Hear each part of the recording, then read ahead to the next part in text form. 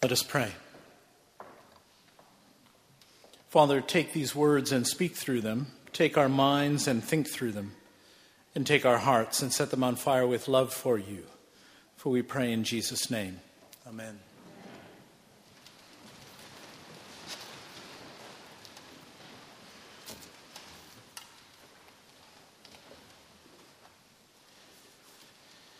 I've been involved in teaching theology for a long time, and when you are a priest who is a teacher of theology, you don't usually get to preach on Easter Day.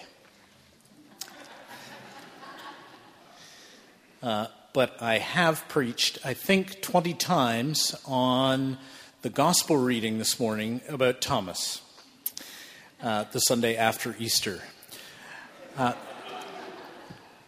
today I won't. I'd like to share with you this morning some thoughts about the first epistle of John and the passage which we read as the epistle this morning.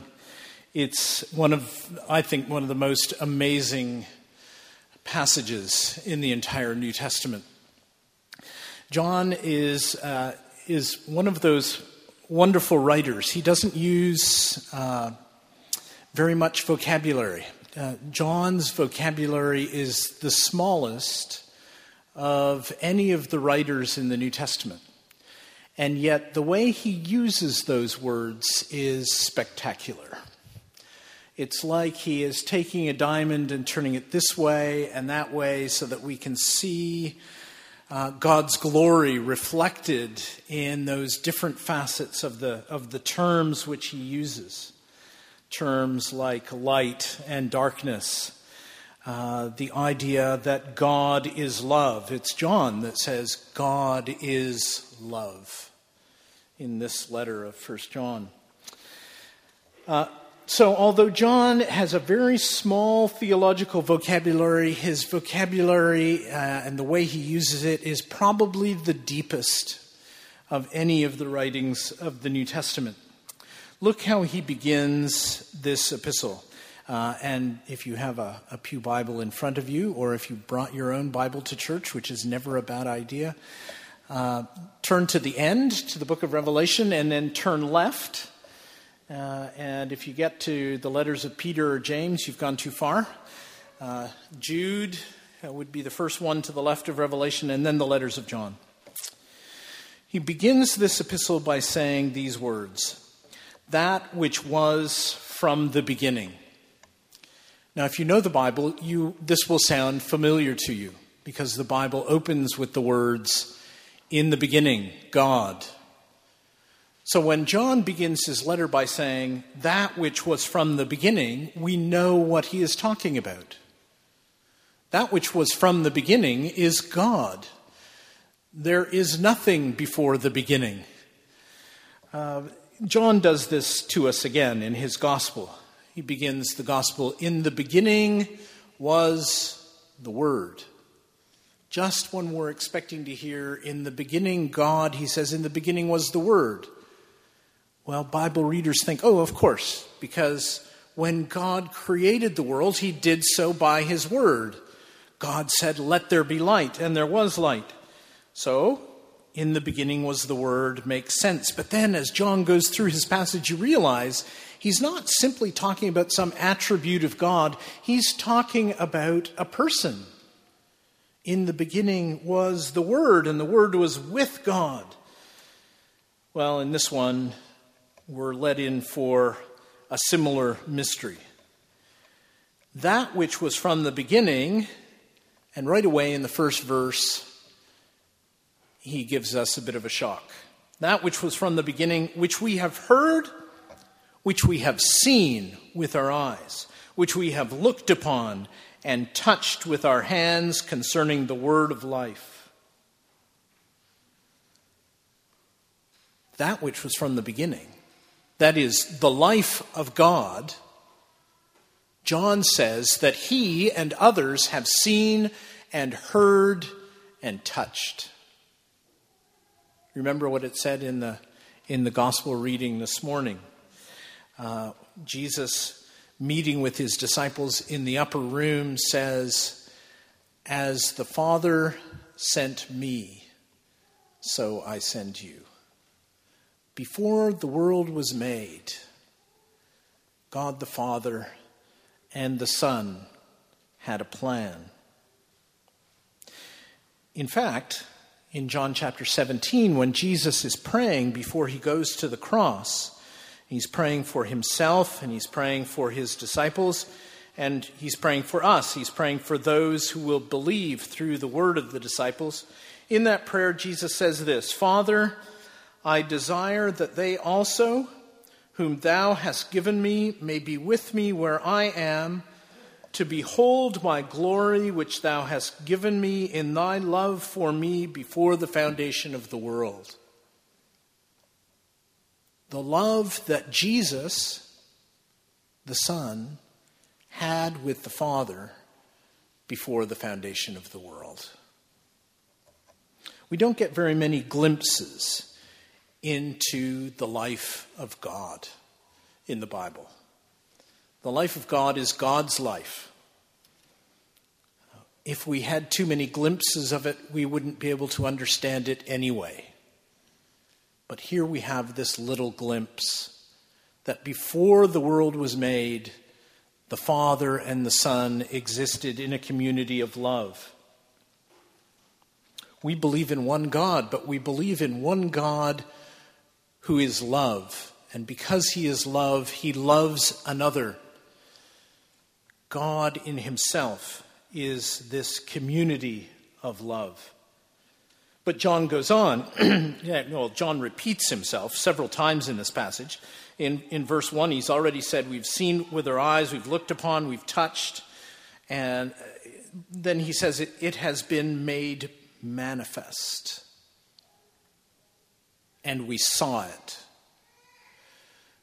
God's life has appeared. God's life has been displayed. If you want to know what God's life was like before there was anything else, we have a way to do that. We look at Jesus. God's love, God's life has been made visible, has been made tangible to us. And John says that he and some others, whom he describes as we, have experienced this. We saw it and testify it and proclaim it to you. What do they proclaim to you? The eternal life which was with the Father. We have a little problem with this phrase, eternal life, because we think of eternal life as going to heaven when you die. But here, the phrase eternal life refers to the life of the Father and the Son. Actually, a better translation of this would simply be the life of the ages. The life of the ages which was with the Father was made manifest to us.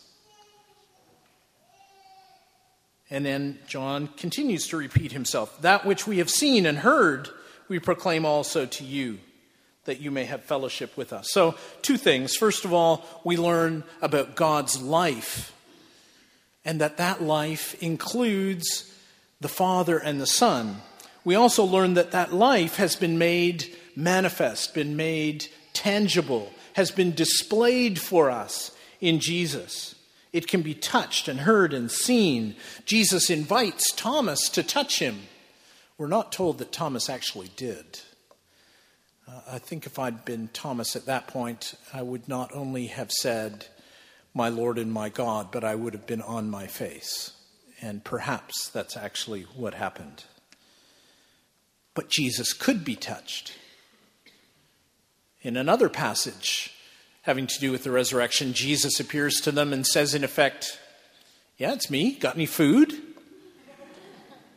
I mean, this is a physical resurrection body. The tomb is empty and Jesus is standing before them. Not only in those years that they walked with him in ministry, but now beyond the grave, he is alive again and is with them. But there's more, John says, because John and others like him who are eyewitnesses to Jesus have proclaimed the message of this one who has been displayed. Isn't that interesting? That he says, he proclaims this message so that we might have fellowship with you. In other words, just as God spoke at the beginning of creation and the world came into being, so these first eyewitnesses have spoken. They have proclaimed the word about Jesus, and fellowship has come into being. The word of the cross is the word of life, which creates the church, which creates this fellowship with the Father and with his Son, Jesus Christ. In other words, God's life is to be shared. God's life is not lived alone. He created the world in his love. God's life was made tangible in Jesus, and now God's life is going to be shared with those who believe in Jesus. Our fellowship is with God. Well, there's a subtle shift after verse 4. John says that we are writing this that our joy or your joy, the Greek texts say both things. It doesn't really matter, does it? Because our joy and your joy are both made complete by the fact of this fellowship which has been created in Christ. Then he says, this is the message which we have heard from him and proclaimed to you, that God is light, and in him is no darkness at all. You see, it would be perhaps the end of verse 4 would have been a good place to stop the epistle. I mean, he's talked about the life of God itself, and that life has been made manifest to us and shared with us in such a way that we can join in fellowship with God and with one another together. Perhaps he could have said amen, and we would have had a very short first epistle of John. But John also recognizes that hearing that message may create a problem for some of us. If our fellowship is with God the Father and with his Son Jesus, if we have fellowship together with him, what about all the problems in us and in the world? And so, although God is love and God is light, John says, I better say a few things about darkness and about sin. If you read through the next passage, the next few verses, there is something that stands out. I have a little exercise I do with first-year students in seminary. I give them a page of the Bible, and they have to read it and then circle words that are repeated. Very simple exercise. But if you look at words that are repeated, it may give you a clue as to what that particular passage means. Well, let's look at some of this passage. Verse 7. If we walk in the light, as he is in the light, we have fellowship with one another, and the blood of Jesus Christ cleanses us from all sin. If we say we have no sin, we deceive ourselves and the truth is not in us. If we confess our sins, he is faithful and just and will forgive us our sins and cleanse us from all unrighteousness. If we say we have not sinned, we make him a liar and his word is not in us. My little children, I am writing this to you so that you may not sin. But if anyone does sin, we have an advocate with the Father, Jesus Christ the righteous. He is the propitiation for our sins, and not for ours only, but also the sins of the whole world. Did you get the word? 7 times in fewer than 7 verses. The word sin is repeated. 9 times. Oh, I missed a couple. Thank you.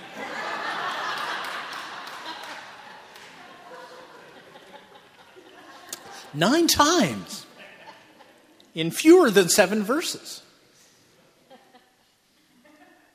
There is a problem.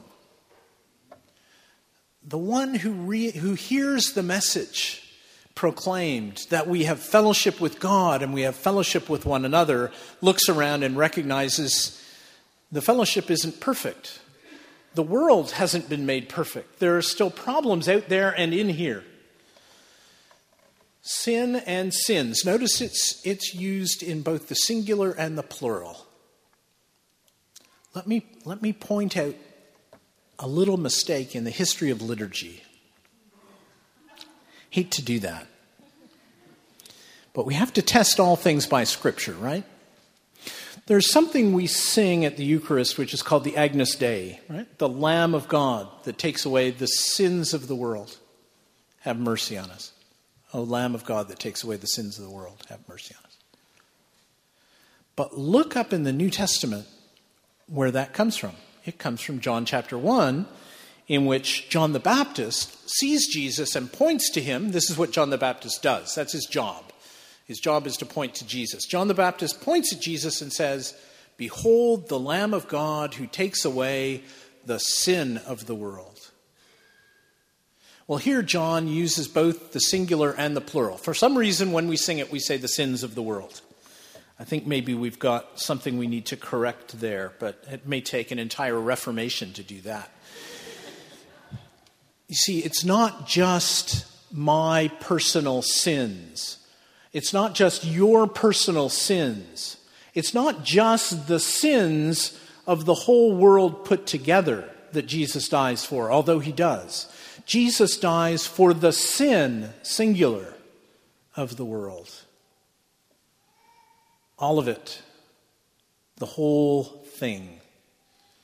All evil and death and darkness is taken up by Jesus on the cross.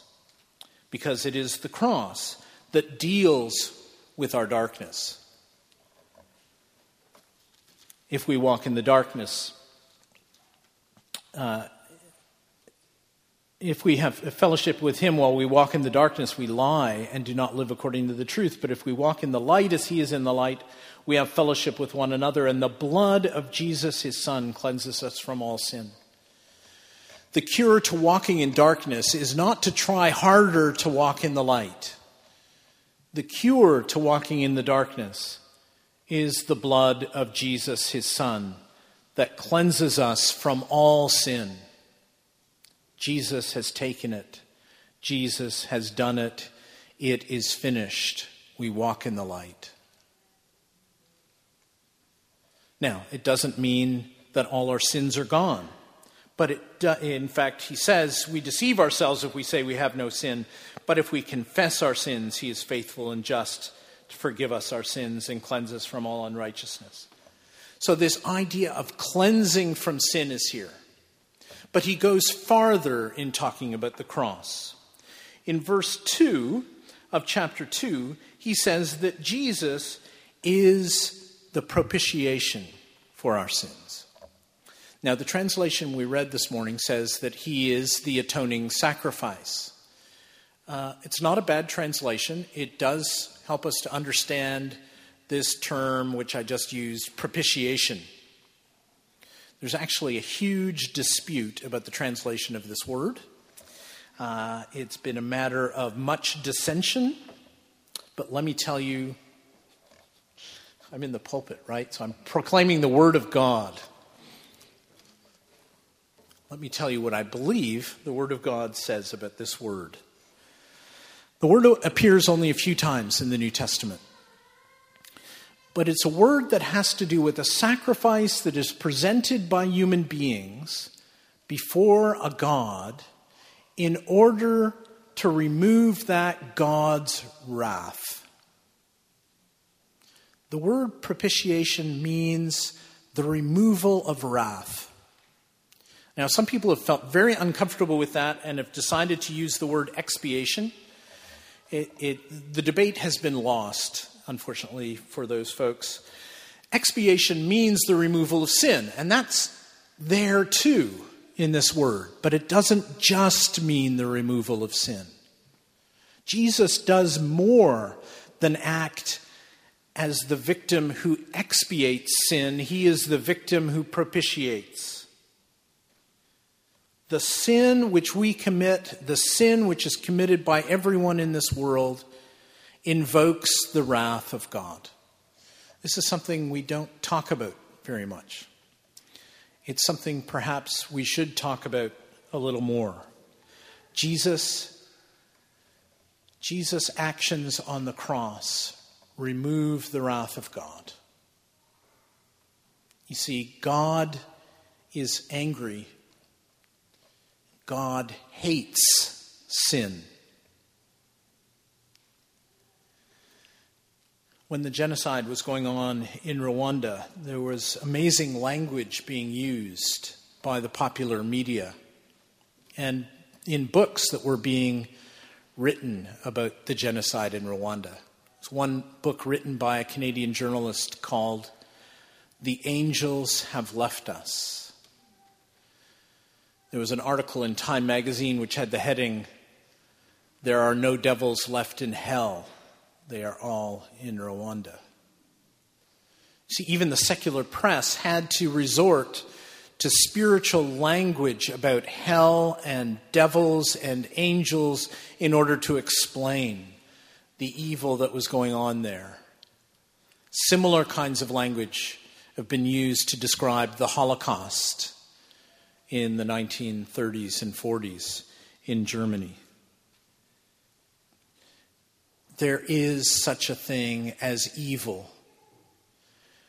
There are actions which destroy human beings, which destroy God's creation. And God is not simply sorry about that. God doesn't simply look at those things and shake his head. God looks at those things and says, a death is required. A sacrifice is required to make this right. But rather than use someone else's sacrifice, God himself comes. Before the world was made, before the foundation of the world, the Son and the Father had a perfect fellowship of love together. Jesus coming to the cross and bearing the wrath of God does not mean that Jesus is the good guy and God the Father is the bad guy. God the Father and God the Son suffer in the giving of Christ on the cross. They give themselves for us. Jesus the Son suffers as the incarnate Son of God. And God the Father suffers as the one who gives up the Son for us. Jesus is the propitiation for our sins. The one who has taken away not only our sins, but the wrath of God, which was deserved because of them. Nothing that we have done can remove our sins or their consequences. Only what God has done in Jesus. And so this passage talks not merely about our sins being cleansed, but our sins and God's wrath being removed from us so that we can have fellowship with God.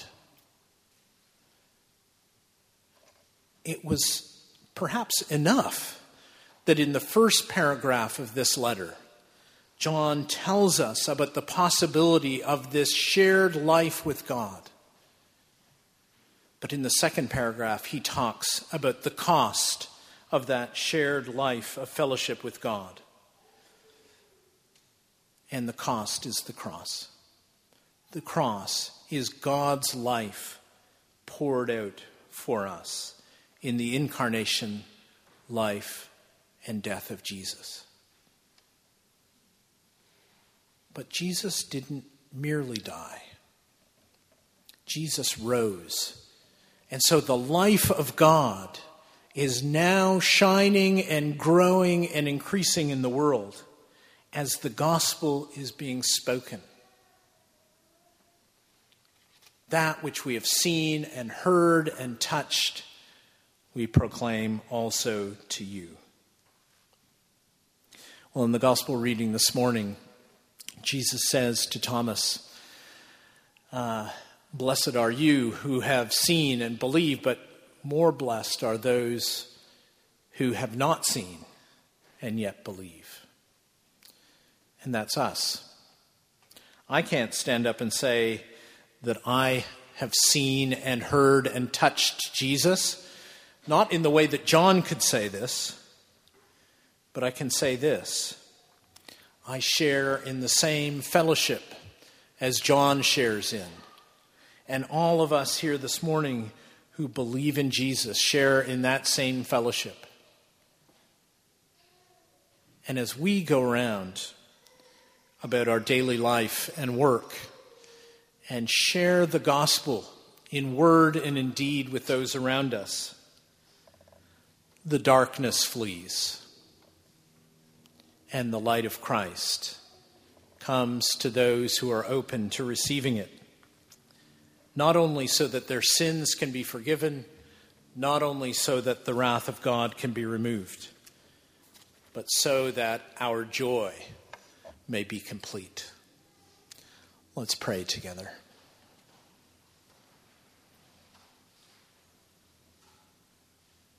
Father, we thank you for this brief glimpse of the life of God. We thank you for displaying this life in Jesus. We thank you for sharing this fellowship, this life with us, binding us together in the fellowship of the Father and the Son. Fill us with your Spirit, that we may proclaim this message in all that we say and all that we do. For we pray in Jesus' name. Amen.